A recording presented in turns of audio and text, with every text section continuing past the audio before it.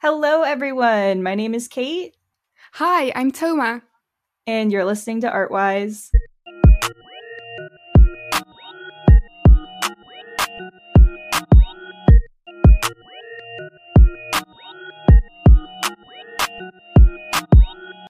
I love our music. I think our music is so It's fun. great.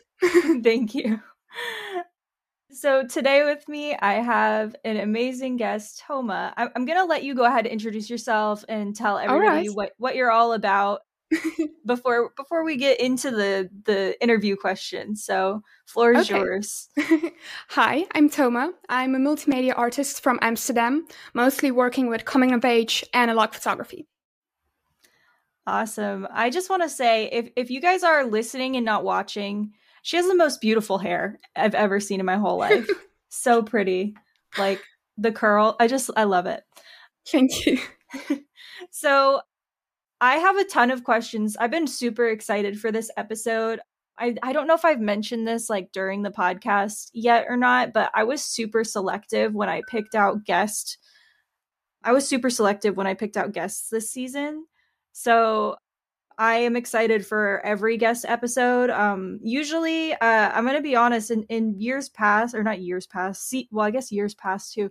In seasons past, I just kind of like if you applied, I just like invited everyone. But I was actually pretty selective with the guests this season. So just because we're also doing like the history episodes and the art news episodes.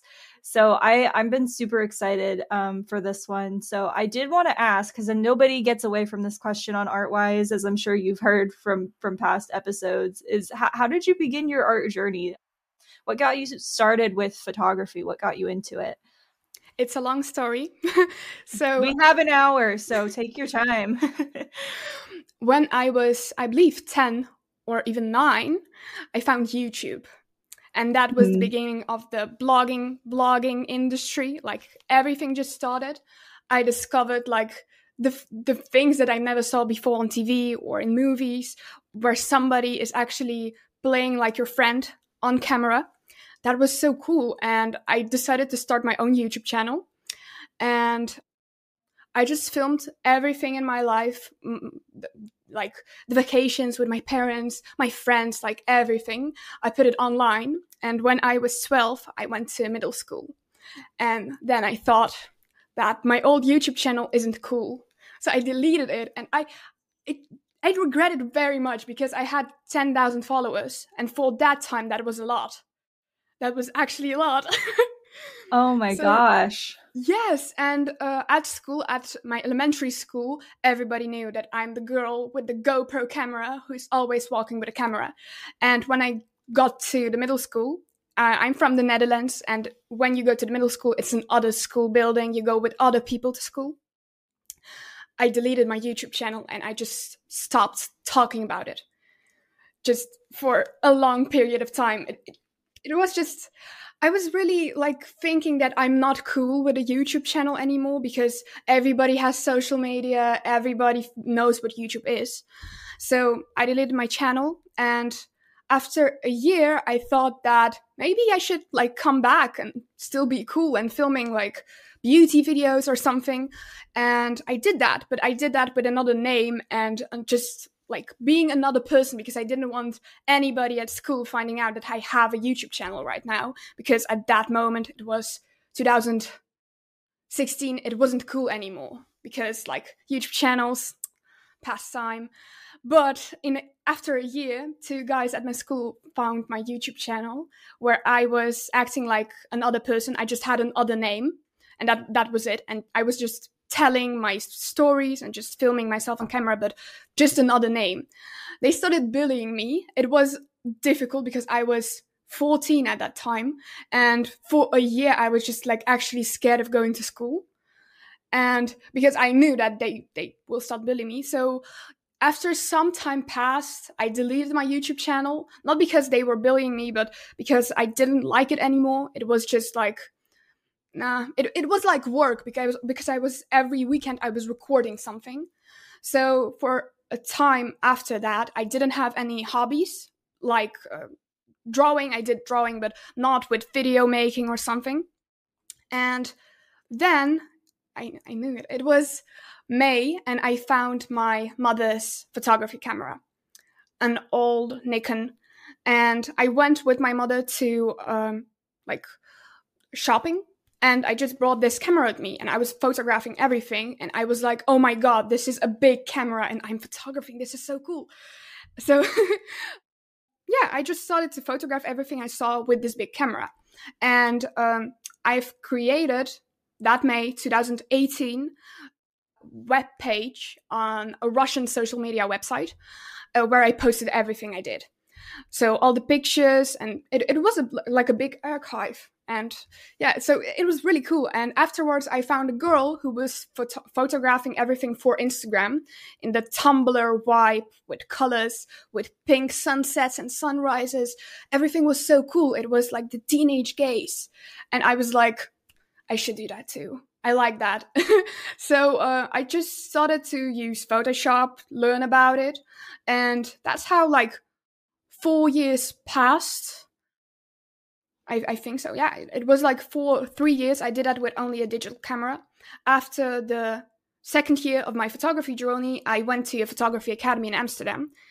A really fun story how I got there, but it was a real academy. It was like a university, and I was 15 and I got there because of a like analytics fault on their website. But that's another thing. I did the photography academy for a year. I got into the extant program that was a 1 year academy journey. And that was really cool. And afterwards, I started trying analog methods like analog photography, 35mm film, 120mm film, just everything with film. And I just kept doing that. And afterwards, I started filming again, making short videos for Instagram, short movies, short films, also with film cameras, with cinematic cameras. And now it's 2023. So it's been 5 years since I've started my photography journey. That's incredible. First off, I just want to say I feel you with deleting the YouTube channel. I feel like it's so sad. Like there are so many things that would probably be like so much more progressed if like things that I did in like early middle school I didn't stop doing because I was either getting bullied for it or worried about potentially getting bullied for it. Like I hear so many people have like a similar story. Most of them didn't have 10,000 followers on YouTube or 10,000 subscribers on YouTube when they did it, but I definitely didn't. My YouTube channel was for me and me alone, with my probably like 2 subscribers that were like my middle school friends. But yeah, I still do have my original channel that I had from middle school, I believe, but it does not have like any of the old videos. Like I deleted all the videos from it. So I totally understand that one, but that's kind of crazy. So you've just always been like a creative, like from childhood, yes, pretty much. So because my background story. So I was born in Russia, in Moscow, and when I was 4 or 3 years old, my parents were like, "We should move out there because it's not the climate that we want to raise our child in." So in the beginning of 2000s, my parents started to preparing for a movement, and in 2008 we moved to Amsterdam. And I grew up in Amsterdam. I never went to elementary school in Russia, but my grandmothers are there, so we were traveling a lot. And every like half year, we went to my grandmother's just to say hi, to like show that everything is fine. And I was always the girl who was from a foreign country. And in Russia and in the Netherlands, because in the Netherlands, they were like, oh, she is like from another country. She's the 5-year-old from another country. And the same was in Russia. So every time I went to a walk with my grandmother in a small village, all her friends, they were like, oh, Toma, how do you like Europe? How is Europe? How is the foreign world? So that was always a thing. And I think my parents, they were like, when they discovered that I love filming everything on my iPhone, it was the first iPhone, the iPhone 3, I think. like the beginning. It was my father's old phone that I got. And they were like, you should film your journey because you are constantly traveling and moving, and just tell to the Russians, you can tell about the culture in the Netherlands, and in the Netherlands, you can tell your friends about the culture in Russia. And I did that, and that's why it got that big, because it was more like a traveler's blog. And I know that somebody actually used my blog to move to Amsterdam. So I Oh, think wow. the big people, they also, the adults, they listen to a 10-year-old telling that if you go to this shop in Amsterdam, you will find groceries. If you go there, you can find my elementary school. So that was really cool. I love that now. But then I thought when I was 12 that it's horrible and it's just disappointing. It's not the thing that I want to bring to the cool kids in the middle school. Yeah, I definitely feel like everyone can, in some capacity, relate, if not exactly like using like YouTube in that way and like using social media in that way. There's something else. I feel like everybody that I've spoken to has that like like I don't know if middle school trauma is the right word, but yeah, I definitely yeah. You get So me. you put in your application that you've been a part of like some really cool exhibits and projects. So I was just wondering if you could share some of the most memorable exhibitions or projects that you've been a part of, and Yes, of kind of course. like what they meant to you in your career as a photographer, artist, person. So my first solo exhibition was a big thing for me. It was just like a year, a year from now on back in 2021. It was April, and I got a big project that I made for my diploma at high school. It was a photography book, actually. And for that book, me and my parents, we traveled to most part of the East European countries. So we went to Russia, we went to Georgia, for example, to Armenia, like a lot of things we did. And I was always interested in teenage life photography from the earliest moments. So I was trying to connect with people from Gen Z in different cities in those countries. So I met a lot of people through Instagram, and I just asked, can I photograph you and like your day? And we went actually to the most abandoned cities. We went to Norilsk, that's a closed city on one of the northern points in Russia. And the city is the only way you get to that city is by plane, because everybody else, just like a city in nature, Oh you have wow. no ways to the other parts of the country there, only by plane or by water. But by water it will take like a month. So it was by plane, and you can only get there from a Russian city. So there is no actual plane from Amsterdam to Norilsk or from Paris to Norilsk. It's always Moscow or Vorkuta or another city in Russia. And what we knew, but what we didn't expect, is that the city is actually closed for foreigners. And you can only get there as a foreigner if you have an invitation from somebody who lives in the city and who invites you officially. And then the person who is inviting you is responsible for you. But me and my mother, we have also Russian citizenship. So we went there by plane. And in the airport of Norilsk, there is like only one room. It's as big as my bedroom. So it's really small. It's only a way through. And there was a man standing, and he was checking people who are coming from the plane. And he was checking not if those people like are criminals or something, but he was checking the forescreen, the book cover of their passports, to check if they are actually from Russia. Because if not, you will go with the same plane back. It was really like, we didn't expect that guy will actually check if you are not from Russia, and he will send you back, because it's a city with mines and where a lot of like treasures are found for the Russian economy, etc. And the only thing that people do in Norilsk, actually adults, the only place, like the most common place that they work for, is mines. So Hmm. they get like bricks and several things from the mines, and that's the thing what they do. They work really hard. And the Gen Z, they are working with the touristic vibe, but it's not a touristic vibe. It's like a business trip from for people who are from a big Russian city to get there to check if their mines are good operating and go back. So Gen Z is working at the cafes and restaurants and in hotels for those people. So I met a girl who had a lot of friends with her, and we went just for one day through whole Norilsk, and they are actually music players, and they played at the bus stop, at the bus station in Norilsk. They do that every summer.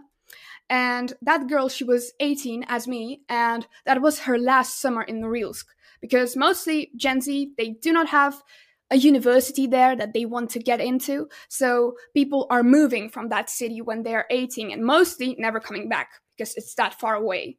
It's like, I think, 4,000 kilometers from Moscow. So it's like just the other part of the world. So they are moving and they come back like one time in 3 years, possibly, if their parents still live there. So that girl, for her, it was also her last summer there. And she showed me the rooftops that they play and they like make music on, the things that they do. It's not a lot of things to do in Norilsk because it's actually just a working city. And there are not a lot of people there. So part of the city is abandoned. It's actually abandoned. And why I would love to go to Norilsk then, because Liz Safati, a French photographer, she went there to make a project about Russia in the 90s. And she lived there for quite some time, so a year, I think. And she is a French photographer, so I think she was able to be there by invitation. I think so. And actually, she made her project in the 90s, and I was there in 2021. So the city didn't change at all. It was abandoned in the 90s and it's still abandoned. I found that really like disturbing, I think. And there is polar day and polar night. So the only thing you see in summer is sun that's actually making rounds around the city. And in the winter, what's there for 9 months, there's only night. Oh, so wow. Okay. It's a nice like a travel experience, but I would not love to like live there actually for a longer time. So we were there for a week or something, and then we went back to Moscow and we traveled to several other cities. So this project that I made was about Gen Z and their life in smaller cities, and also Gen Z in bigger cities of Eastern Europe, like Kiev or Moscow. And the films that are made on Netflix about Gen Z in America is based on the generational theory that was created in the 90s about all the generations, so millennials, etc. And there, Gen Z is mostly influenced by social media, by internet, by like communications, etc. But in Eastern Europe, it's different because in smaller cities, people are more influenced by their traditions, by their families. And what I saw in smaller cities is that people actually want to get out of there and they want to get to a bigger city like St. Petersburg or Moscow or Minsk just to start their educational life and just to work there. But sometimes, in most cases, they do not succeed and they come back to that city and their life is mostly the same as their parents' life was. And that was interesting for me because I traveled in 2021 the whole year through Eastern Europe, and a lot of things changed because I follow the characters on Instagram, of course, and we have contacts. So people that I photographed in May, in August, they had an other life story. Like it changed really fast, and I love that to see that. So it was a big journey for me, and I made a book for my high school about it, a photography book. It was really big. And just to travel through so many countries and to contact so many people my age. And yeah, that was really cool. And in April last year, I wanted to create an exhibition because the war just started. And I knew that all the people's lives have changed a lot, like dramatically. And I really wanted to like do something and just show people how it was before. and what Gen Z did before the war, because there was life before the war in Ukraine, in Russia, in Belarus, everywhere. There was life. And I think we forget that because now the only thing we hear on the news is that war, war, war. People from Western Europe, they do not know how it was like before. For them, it's like, okay, war changed everything, but what was everything? So I wanted to show people how it was for teenagers and what they do now. So I also connected with everybody just to check what they are doing now, where they are, if they are safe, etc. Everyone is safe still, so it's okay. And I made a big exhibition. I contacted two really nice gentlemen in Amsterdam. They have an art therapy gallery at Amsterdam West, and I really enjoyed it because they have made a really cool workshop series for people who are feeling lonely, and they they did that at their gallery, and that was really cool. And I had the possibility to exhibit there for a weekend because we discussed it for a week. It would be too long, that exhibition, and for a weekend that's ideal because people can go in and just see. They can choose which dates, but it's not too long, so you can control the exhibition, and it's affordable. It's great. So we did a weekend exhibition, and I invited my friends to help me, and every day I was there with a friend doing the bar. We had a bar at the exhibition. I think that's amazing, with traditional Eastern European food. So with small small pancakes with caviar, etc. It was really nice. And I exhibited my work that I worked on for the past year and the short movies I made in Eastern Europe, etc. It was really cool. And afterwards, on Monday after the exhibition, so we just finished it, I saw my friend texted me and she was like, "Have you seen it? You're on the Amsterdam official website with that exhibition." The exhibition was included in the Amsterdam Art Guide of April 2022 because it was really people enjoyed that and people wanted to learn more about Eastern Europe that time. So I was so excited about it that I got on the Amsterdam website, and that's the touristic website that people use to get to know Amsterdam. And my temporary exhibition was included there. So I was really excited about that. That's amazing. So I do art. So you're 19 now? Yes. Wow. Okay. So do you think that you'll continue doing work that kind of represents through the eyes of a teenager, even as you go into adulthood? Or do you think you'll shift focus to stay with people who are kind of your age? I don't know. I thought about it because I really enjoyed the Tumblr kind of 90s gaze of teenagers in different countries. And I thought about it because now I think I'm really sociophobic. I do not know why, but I'm not good at connecting with new people. It's really scary for me. And when I was 10, it was easier. And now I do not want to meet new people. I don't know why. It's just with time. So now I'm continue photographing my friends and the people I have met in the past 5 years and their lives. So currently I'm a bit shifting my photography themes to the life of the people that I photographed before, because I do documentary photography mostly, and that's a good thing that you can evolve in. And I photographed my friend Julia from the beginning of my photography journey. She was then 15. She's now 21. And when I started to photograph her, it was a teenage gaze in a small Russian city. It was like the 90s vibe. It was in there.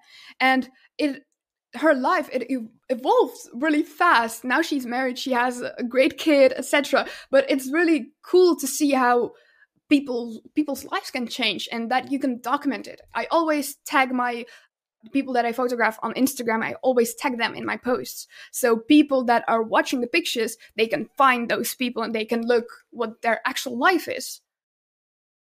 Yeah, no, I was as you were talking about that too, I was trying to think for myself, right? Because I was 19 4 years ago. I just turned 23 in December. And it did not feel like 4 years ago. I feel like I still, in a lot of ways, I feel like I still kind of feel like a teenager, but also not like a teenager with more responsibilities. Like that's kind of how I feel. I don't know if that's like how I'm supposed to feel or what, but I do also relate to the whole social thing, connecting with other people. It's part of, I think, really good like parallel to the reasons why I started this podcast, because I did want other people to kind of have a platform to tell their stories in a way where like somebody could say, I want to know what it's like to be an artist. Look for this podcast, find it, and hear from like 80 different artists all in one place. And I've thought a lot about like my childhood, because like much like you said, when I was younger, like 8, 9, 10 years old, it was so easy for me to talk to people. I was a very extroverted and like naturally very social person. And as I got older, I found it a lot more difficult. And I do think it stems back to like bullying. So that's really interesting to hear somebody has like a similar, because I do think when people so blatantly like, not only like they choose to misunderstand you and misunderstand like you as a person and like what your goals are and what you're trying to do as like such a young child, I feel like it really damages like, instead of going into situations with new people, there's less of that like childlike curiosity, and there's more of like this person might misunderstand me, and that's really frightening. Yes. But I do think this podcast is kind of helping me grow out of that in a lot of ways. So I don't know, maybe you want to start a podcast. That might help. It's a great idea. I think you should. You're very well spoken. Oh, thank you. Yeah. Yeah, no problem. So another thing that you mentioned in your application, apart from like the whole teenage gaze thing, was themes of like a lack of belonging, and you wrote the insider outsider perspective. I'm curious, in your words, like how does your work explore those themes and that perspective? It's because I moved to another country at an earlier age, so I'm also a bilingual kid. I'm speaking 2 languages at home, at school, and it's, I think, because of that, because I never I didn't realize that when I was younger. When I was 12, I was like, it's just my life. But when I was 14, I was connecting with teenagers my age in Russia, with my grandmother's neighbor kids, etc. And I did that in the Netherlands, of course, at school. But I discovered that I do not know a lot of things that they are talking about online. In Russia, for example, like my friend, he wrote me a message where he was laughing and he wrote like, ha ha ha ha ha. And I was like, what does that mean? And it's not because like, it's not because that I do not use internet, but because for me that was new, because in the Netherlands, we write smileys. We only do that. We don't have like wah ha ha ha ha. In Russia, you write the A first, then the H, and then in the Netherlands you do H, A, etc. So for me it was like, huh, did you misspell it? It's like this. And he was explaining to me that no, it's when we laugh, we write this. So every time all those new like internet things came up, I was like, huh, I do not know it because I didn't see it online before. And in the Netherlands, it was the same thing with music, with TV shows, because at home, we mostly speak Russian. And we are watching like Russian films, films spoken in Russian, etc. And I did not know any like Dutch Netflix series because I didn't watch them. I didn't find them interesting because I still relate to my Eastern European roots. For me, that's easier, that's domestic, etc. So in the Netherlands, when somebody was discussing like a film or a reality show, when I was 14, I was like, what?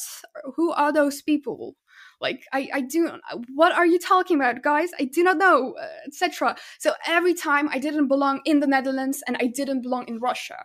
But that gave me an opportunity to look to it as an outsider and to photograph people as an outsider. Because when, like, for example, like Justin Curlin, she's a photographer and she's now in her, I think, 40s. She's older, and she photographed teenage girls back in the 2000s. and she went with them through America. They were the girls, they run from home and they were searching for a community, and they traveled together with a 30-year-old woman. And I do not know how she did that, because I think teenagers will not connect that much with an older people. They find it like really difficult. Also, I went to a shoot with a guy in Moscow. He is a roof climber, and that's the main thing he does. So he gave tours for tourists on the Russian Moscow roofs, the old roofs, and he finds a perfect spot for TikToks, Instagram, etc. And I decided to photograph him and his friends, because it's really cool when you are 16 and people from China, they find you on Instagram and they say like, can you give us a tour on the rooftops? So I asked Gerzha if I could photograph him and his friends, and he was like, yes, sure, let's do it. And I took my mom with me, and my mom, she is almost 50. And when a 16-year-old saw a teenage girl with like a mother, he was scared. He didn't know what to say. He was like, oh my God, what should I like say? Maybe I should not use some words. Maybe I should do this. Maybe I should do that. So he was scared of her because she's older. He is like, whoa. And a lot of teenagers are. So I think the possibilities of my age are that I can show teenage life and just show the life of my friends with a kind of outsider perspective, because I'm still kind of a foreigner everywhere. That's really interesting to me. So like I'm just thinking about like what you said, and I feel like it's really admirable, like how, because I know a lot of people, if they had, come from that background where they feel like, oh, I don't really fully belong in either place, I feel like for a lot of teenagers or younger people, that would be really stressful, and you could really like internalize that, and it could be really upsetting. But from what you said, it seems like you've put a really positive spin on it and said, no, actually, I can use this to my advantage, and this is actually a really unique perspective that I know that a lot of other people would really want to see, and I think that's amazing. So props. So something else that I wanted to ask you regarding your art, your photography, is how can you balance the commercial aspect of art while staying true to your own vision? Well, I do not take any commissions now, even if I'm asked or something. I do not take them, because I did that when I was younger, and I didn't like that, because I did a lot of music albums. Not a lot, but I did them, and I didn't enjoy working with somebody. It was just like, can you like just shift the text 2 millimeters down, etc. So I was really annoyed, and I didn't like that, and I didn't like need any like. I didn't like the money aspects of art, so for me it was like, if I get money, oh great, but if I didn't, like, it's okay.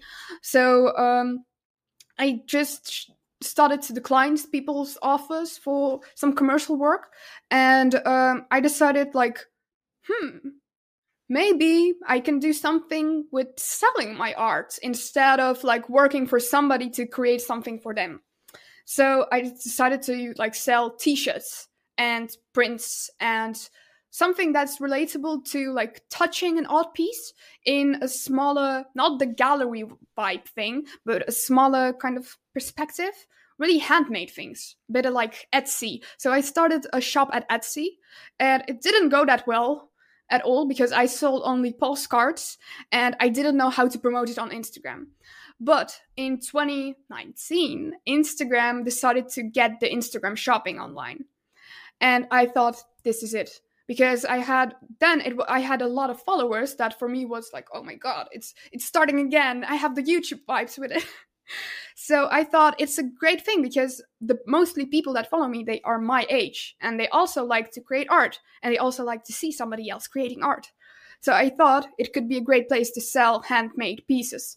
So I started an Instagram shop with Facebook commerce, etc. And I started selling pictures, postcards.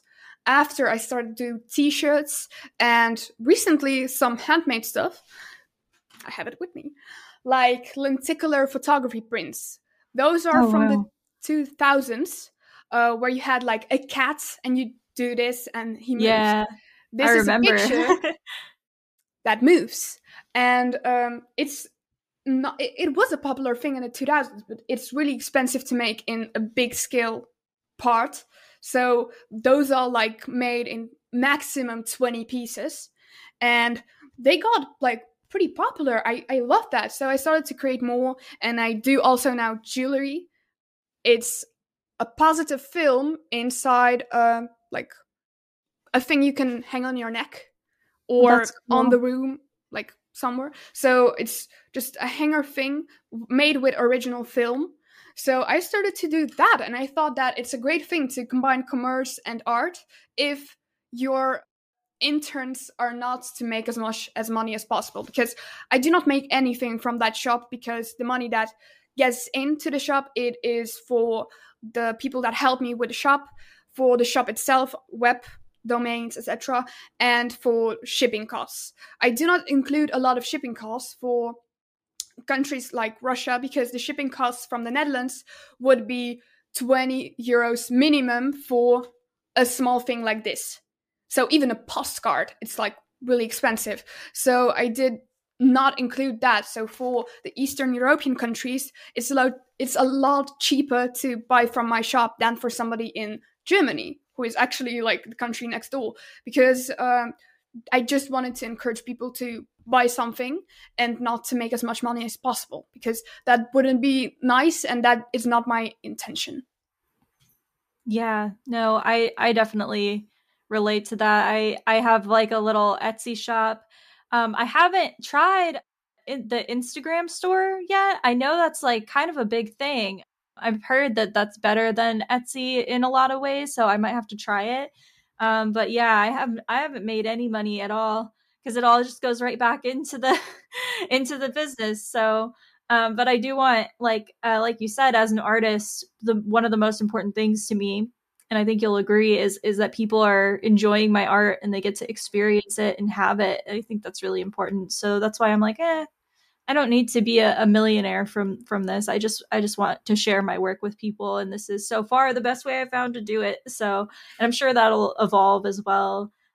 But speaking of all of these different ways that you have to make essentially, I guess, products out of your work, your your photography. I'm probably not going to pronounce any of this right. I'm not a photographer at all, so excuse me. It's But okay. I did want to ask about your approach to experimenting with different photographic mediums like cyanotype. Yes, you Did did I really pronounce it well. right?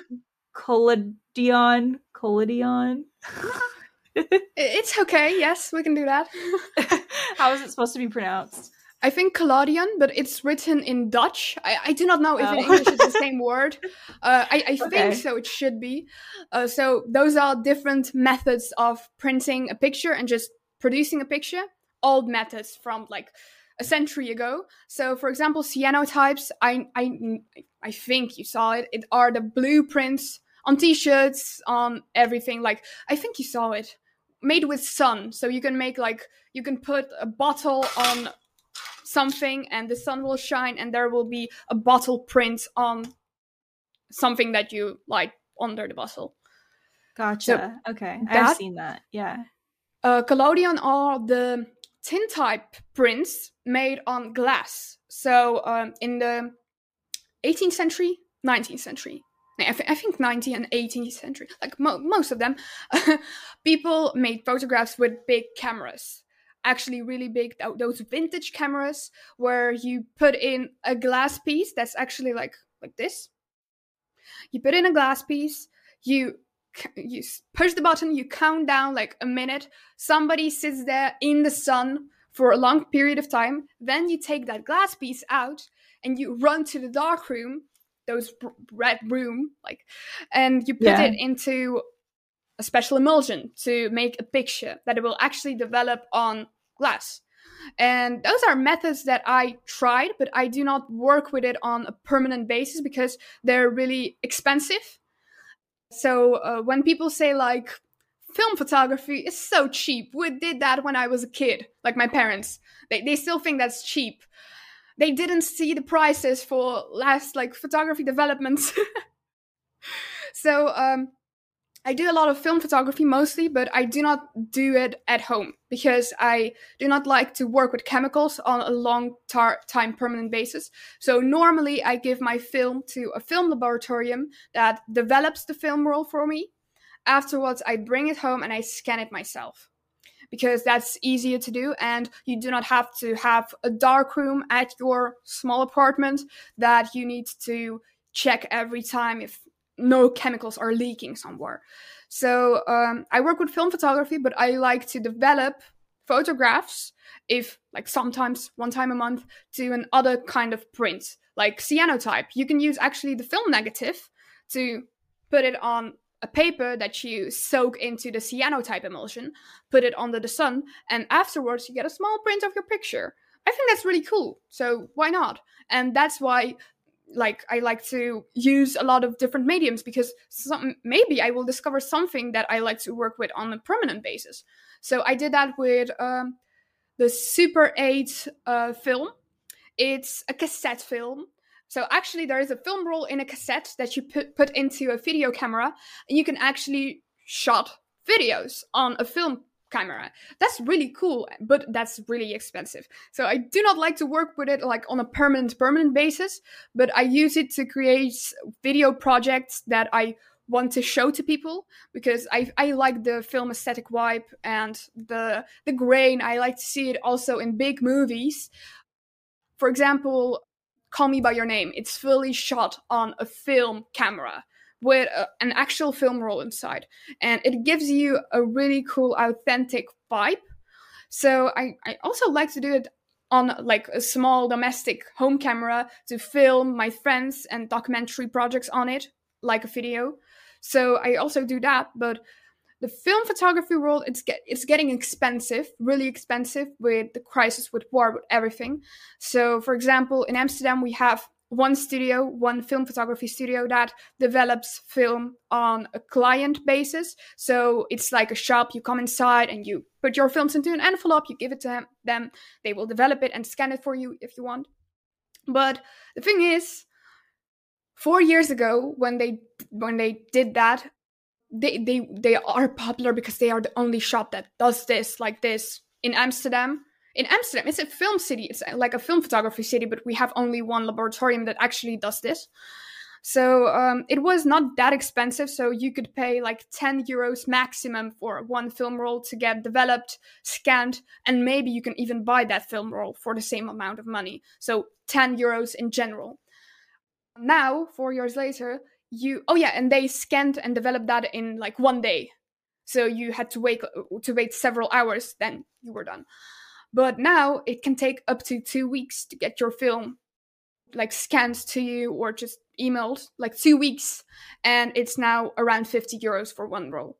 So you pay more than €1 for each photograph on a film roll, and it's getting really expensive. So I decided to still develop film at home. It's easier, or to develop film in countries that I visit, because it could be also less expensive for me.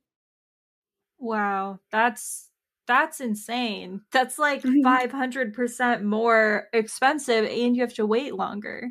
Yep. That's crazy. Okay. And there are no other laboratories in like Amsterdam that can do this for you.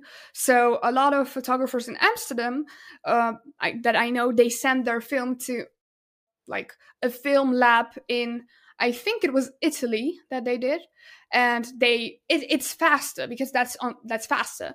But recently I had a really like not a nice situation with film, because I went with my boyfriend, on a train to one of the northern cities to capture the northern lights. And to get there, I had to take several planes after like a train, etc. And I got through a lot of X-rays. And you cannot put your film through an X-ray. And I didn't take that serious a long time, so I was like, it will still, somebody at the film lab will check it for me, it will still be okay. But this time it went to one scanner in Amsterdam, 3 scanners in St. Petersburg, and after 2 scanners in at the train stations.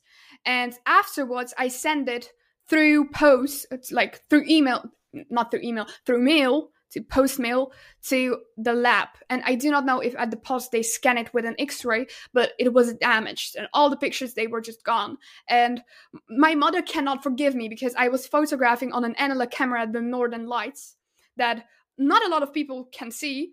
So all the Northern Lights pictures, they weren't there, because when it goes through an X-ray, the picture gets darker and darker and darker every time.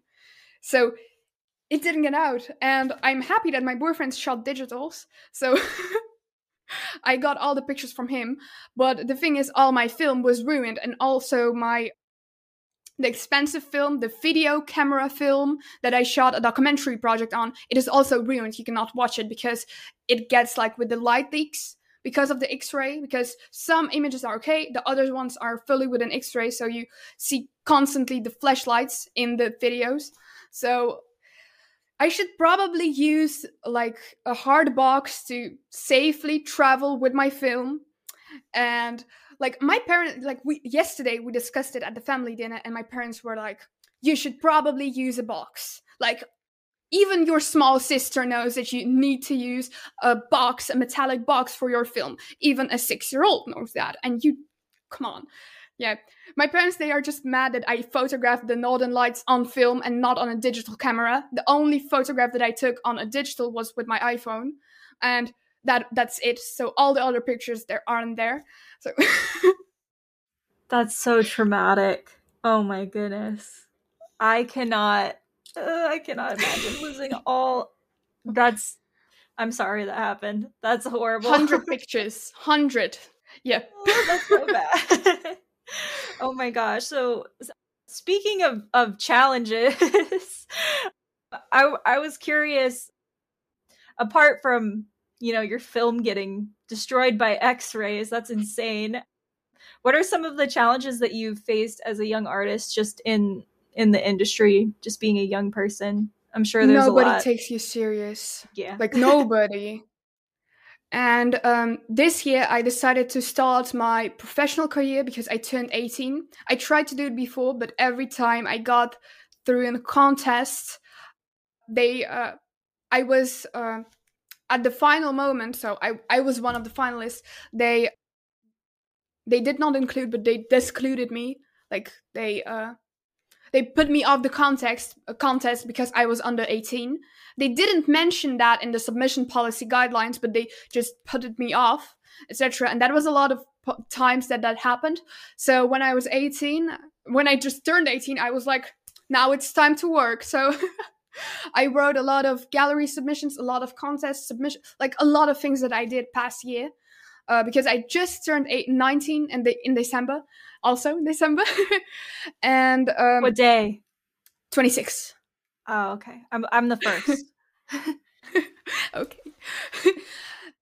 I wrote a lot of emails. I wrote a lot of like submissions. Like, I counted them several months ago for a submission at the university because I had to make a video about the industry, but it was like hundreds, literally hundreds. And people do not take you seriously. So because at high school I was working on my final projects. That was a photography book. My art teacher and mentor, she encouraged me to actually publish it. And I got several connections from her with publishers. I wrote myself to publishers, and the way they treated me is horrible. When I look back now, I was like, oh my God, because at one stage, I was actually speaking with somebody from the publishing house, and I literally saw like this amount of cash in front of me because they wanted to buy my authorship for the book.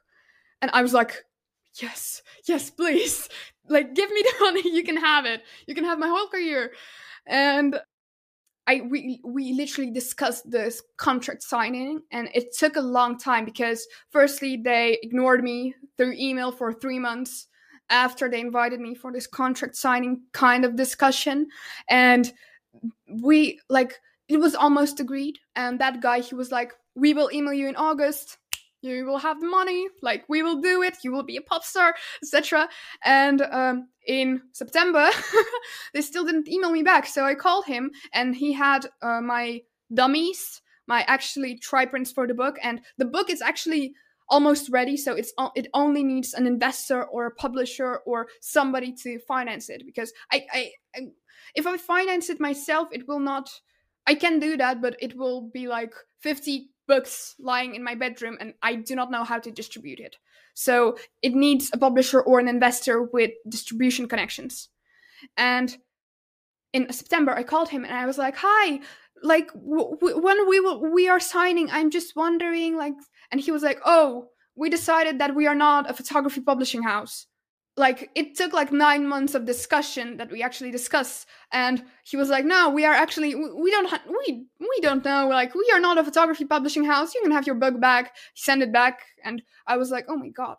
And there were a lot of situations, like galleries that do not take you serious. Still, when I email a gallery and I'm putting, it's a really polite email, maximum of politeness, with CV, with everything, like, it's like a job interview you email to them. And the way that they treat you, because a lot of galleries are made by people who did not get into the art industry that they wanted to be in. So they created a gallery to disclude other people from it.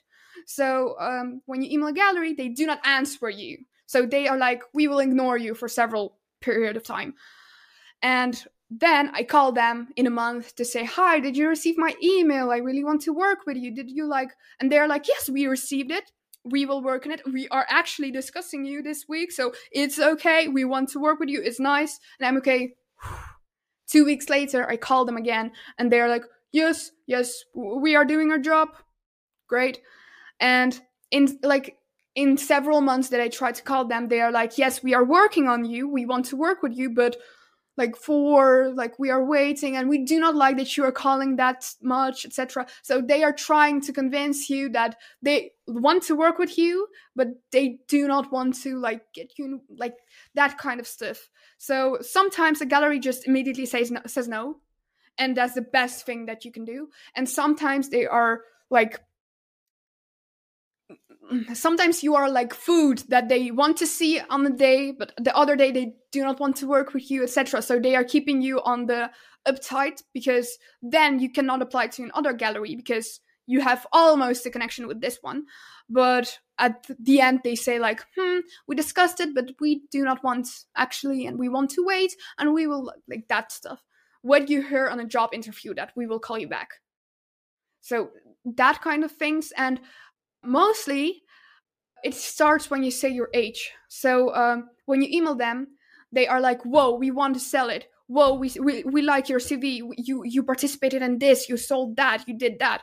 And when it comes to contract signing, they're like, "You were born in 2003. Like, you are 19." And I'm like, "Yes." And they're like, "Oh."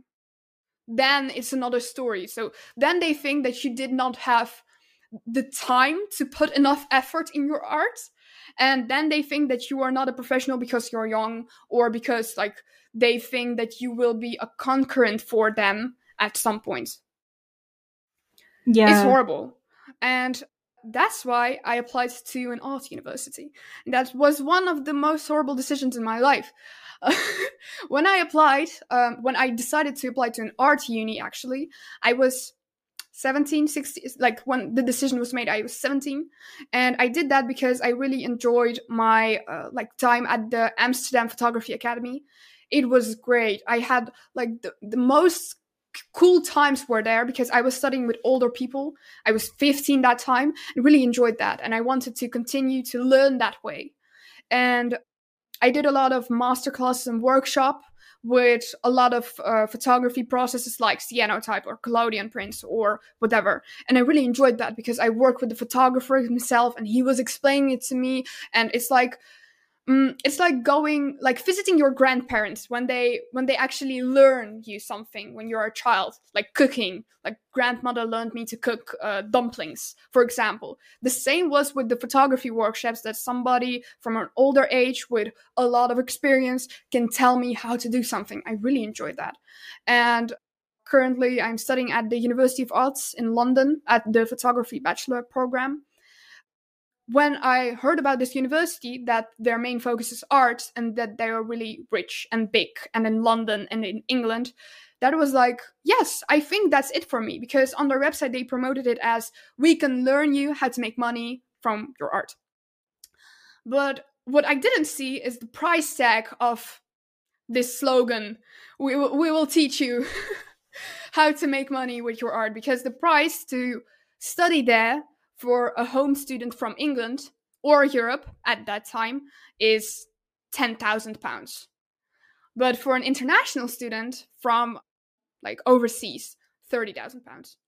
And that time there was no Brexit. So when I decided to say to my parents, like, Mom, Dad, I like that university. My parents really wanted me to study in England or America, but they preferred England. And there was one moment when we actually were discussing, like, will it be Cambridge or Harvard? I was really good in school. Like, for a time, I was really good. And I was actually, at some point, I was actually believing that I will study, like, in Cambridge. So, like, it will be finance or economics in Cambridge, or law, or something like that. And then I discovered that I can actually study art, and I gave up all my students' school grades, etc. So I thought, like, it will be art because it's possible, and we had the financial possibility for art that time. So my parents were like, okay, we don't like this idea, but it's your thing, go for it. And when applying to this university, they promote it as really hard, that only 1% of the students can get into. So 10,000 of applications, 5 get in. And because of that, it was like a year and a half that I was preparing with my portfolio. And I really love my parents because my father, they were rebuilding the living room that time, and they had a big wall, white wall, that my father said, like, if you want to, like, draw stuff here, you can do this, because, like, we will paint it, but you can use it for your art if that's needed. And I put my portfolio on that big wall, and just I was preparing my process, portfolio, everything. But it took a long time, and I was actually worried that I will not get in, etc. But I got in. I was really happy. The Brexit came. The price raised 3 times for me.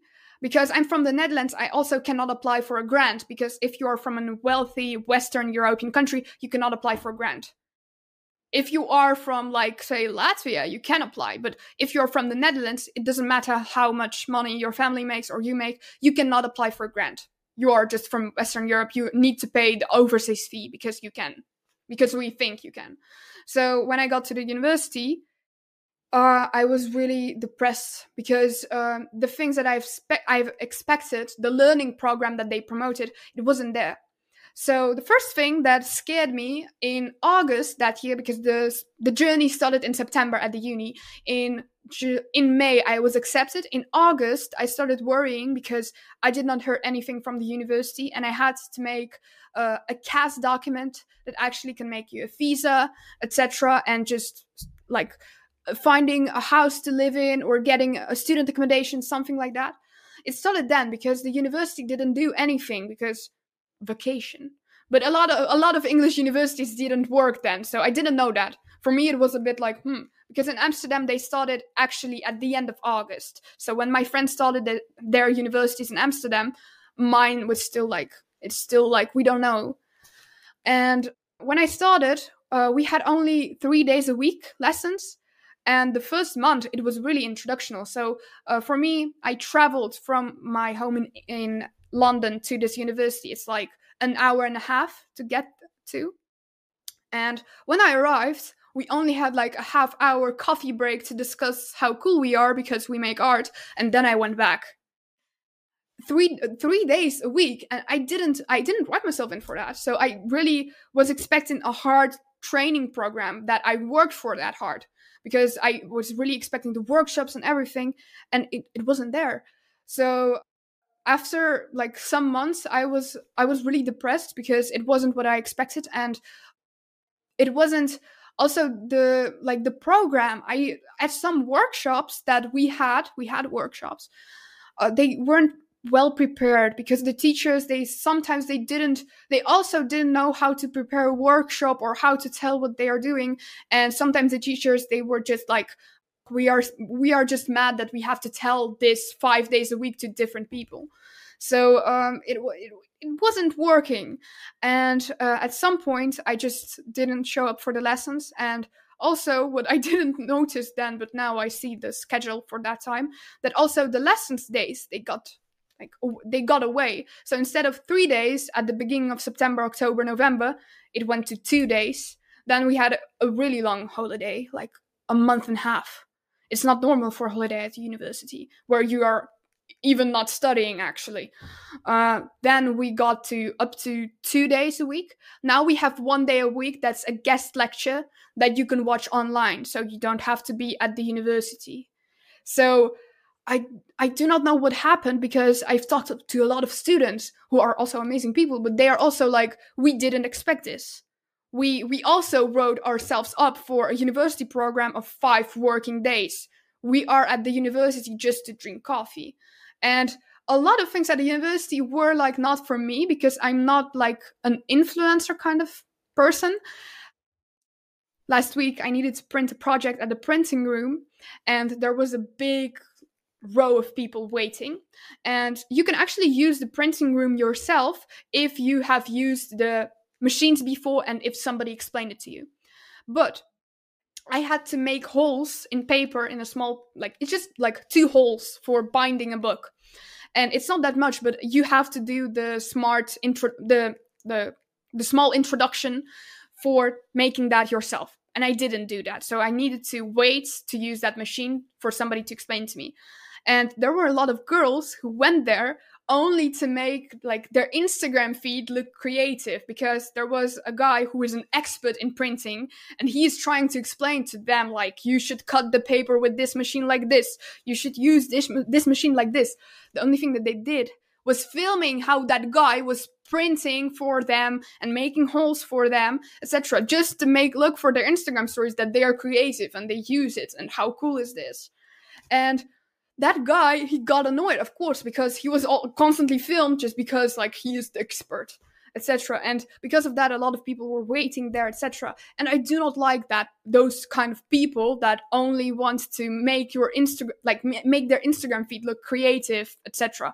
So I got really annoyed by that. And mostly people are like that at the uni.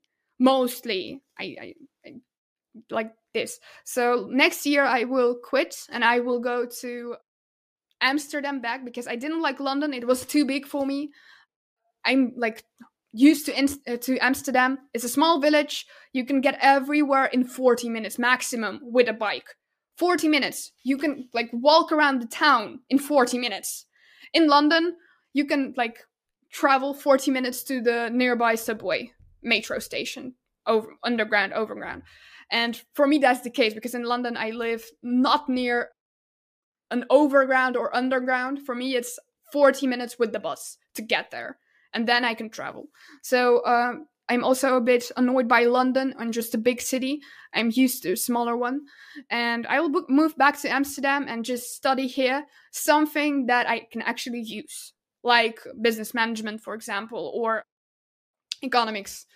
And I'm just really sad about that. Nobody told me that art uni could be like this, and it's not for everyone, because the only thing that I saw on internet was that they are drinking coffee at uni, and for me that was so cool, like drinking coffee at uni, and that was like the only thing I looked for, I think. I don't know, but the thing that I saw on internet, that everybody was so obsessed with UIL, is actually a really popular university on Instagram, TikTok, and everywhere, and like fashion, etc. The only thing that I didn't like look for then, I didn't see like their actual study program. It wasn't there, but actually the study program isn't there because of this. So I'm really disappointed at this, but I encourage people to start and study art, but not in the way that they do not want. So if you are studying art at a university that you do not like, or at an academy that you do not like, you can, every time you can quit and you can find something else that can help to improve your artistic like journey. It doesn't have to be something related to art directly, like studying sketches or studying photography. It can be something like management, because all those disciplines are related to your art practice and you can actually use that. Absolutely. So I don't know. There's probably a lot of cultural differences, but in America, where I'm in Florida, actually, so I didn't go to art school, and I completely wholeheartedly agree with everything you're saying. I don't think it's for everyone. In fact, I feel like most of my friends who did go to art school and have graduated recently, I do feel like a lot of them really regret going. Not all of them. Some of them feel like it was really helpful and good for them if it was. But again, like everywhere, almost everywhere in the entire world, art schools are so much more expensive than just regular schools. Especially, I mean, in America, college is just insanely expensive for everyone. But art school is specifically more. When I was in high school, I wanted to go to this college called Ringling College of Art and Design. It was like my whole dream. And I got accepted with a scholarship, and the scholarship was for $80,000. And after my scholarship was subtracted from my total, after all 4 years, I would still have to pay $175,000, like around there. God. Yeah. And I didn't have anybody to like co-sign a loan for me or anything like that. And because of my like financial aid request, like it got denied. So I would have had to get private loans.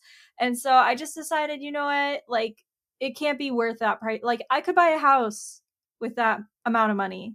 It's like the equivalent of like a small 3-bedroom. Well, at the time that I was starting, not so much anymore because the cost of housing here has tripled in the last 4 years. But at the time in 2017, 2018, that was the cost of like a small, modest 3-bedroom, 2-bathroom, single family home. So I was like, there's no way that this is worth it.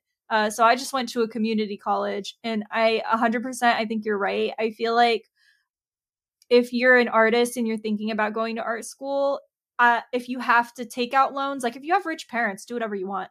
But if you have to take out huge loans, I would definitely look into like either like a community college that's significantly cheaper, or like a regular university for, like you said, either business, or I would also put marketing on the table as well, because marketing is super important for art. I think those degrees will give you more skills for actually making your career as an artist successful than going to art school. Because if you're already an artist and you know you already do good work, because like you have had solo exhibitions, you've been published, like you know that you do good work. If you already are doing good work and you don't feel like you need to learn more art skills specifically, business and marketing, I think, will be a lot more helpful. So I definitely agree with what you said. We are almost 10 minutes over an hour, though, so I do want to wrap it up. But I do have one last question for you before we wrap it up. This will just be a longer episode, which is fine. But my question for you is, what advice would you give your younger self regarding your art career? Is there anything that you wish you would have done differently? Don't delete your YouTube channel. It will be useful. Yeah, I kind of was thinking that you might say something like that. I agree. If you're like a younger, I don't think we have very many young people listen to Artwise. I think like, well, not young. Okay, let me reword that. Almost everyone, like 75% of people who listen to this podcast are like between the ages of like 18 and 30, but under 17 is like 1% of our audience. But if you are under 17 and you're in like middle and high school, don't delete stuff. Just make it private. Just make it private so that no one can see it. Don't delete it. because you might want to look at it. That's what I would say. If you think you're going to get bullied, just make it private. And honestly, I mean, I know it's traumatic getting, like, it sucks. I get it. But, like, just make it private. But yeah. Thank you so much, Toma, for coming on. I'm going to go ahead and let you do your self-promo before we wrap up the episode. So anywhere that people can find your work, see your work, purchase from you, go ahead. Like, the floor is all yours. You can find me on Instagram. My handle is TOMAFOTOGRAAF, Toma Photograph. It's a Dutch word for Toma and photographer, so Toma Fotograaf. You pronounce it in Dutch, but people cannot pronounce it in the Dutch way. Like, nobody could. It's always Toma Fotograaf. So in Dutch, it's Toma Fotograaf. In English, it's Toma Photograph. So you can find me on Instagram and TikTok. It's the same handle. And yeah, you can see my pictures there, my artworks, and everything I work on now. All right. Is there anything you wanted to add before we wrap up the episode? Don't delete your YouTube channels. I agree with that one. All right, Toma, thank you so much for coming on. This was an amazing episode. I can't wait for it to come out. And thank you to everyone who listened this far. As always, we have Artwise merch. We have a Patreon. All of that is linked on our Instagram at Artwise Podcast. And also 5 stars on Spotify and Apple Podcasts and a like on YouTube really helps us out. So that's it for this episode. But I will see all of you again next Tuesday. Bye, everyone.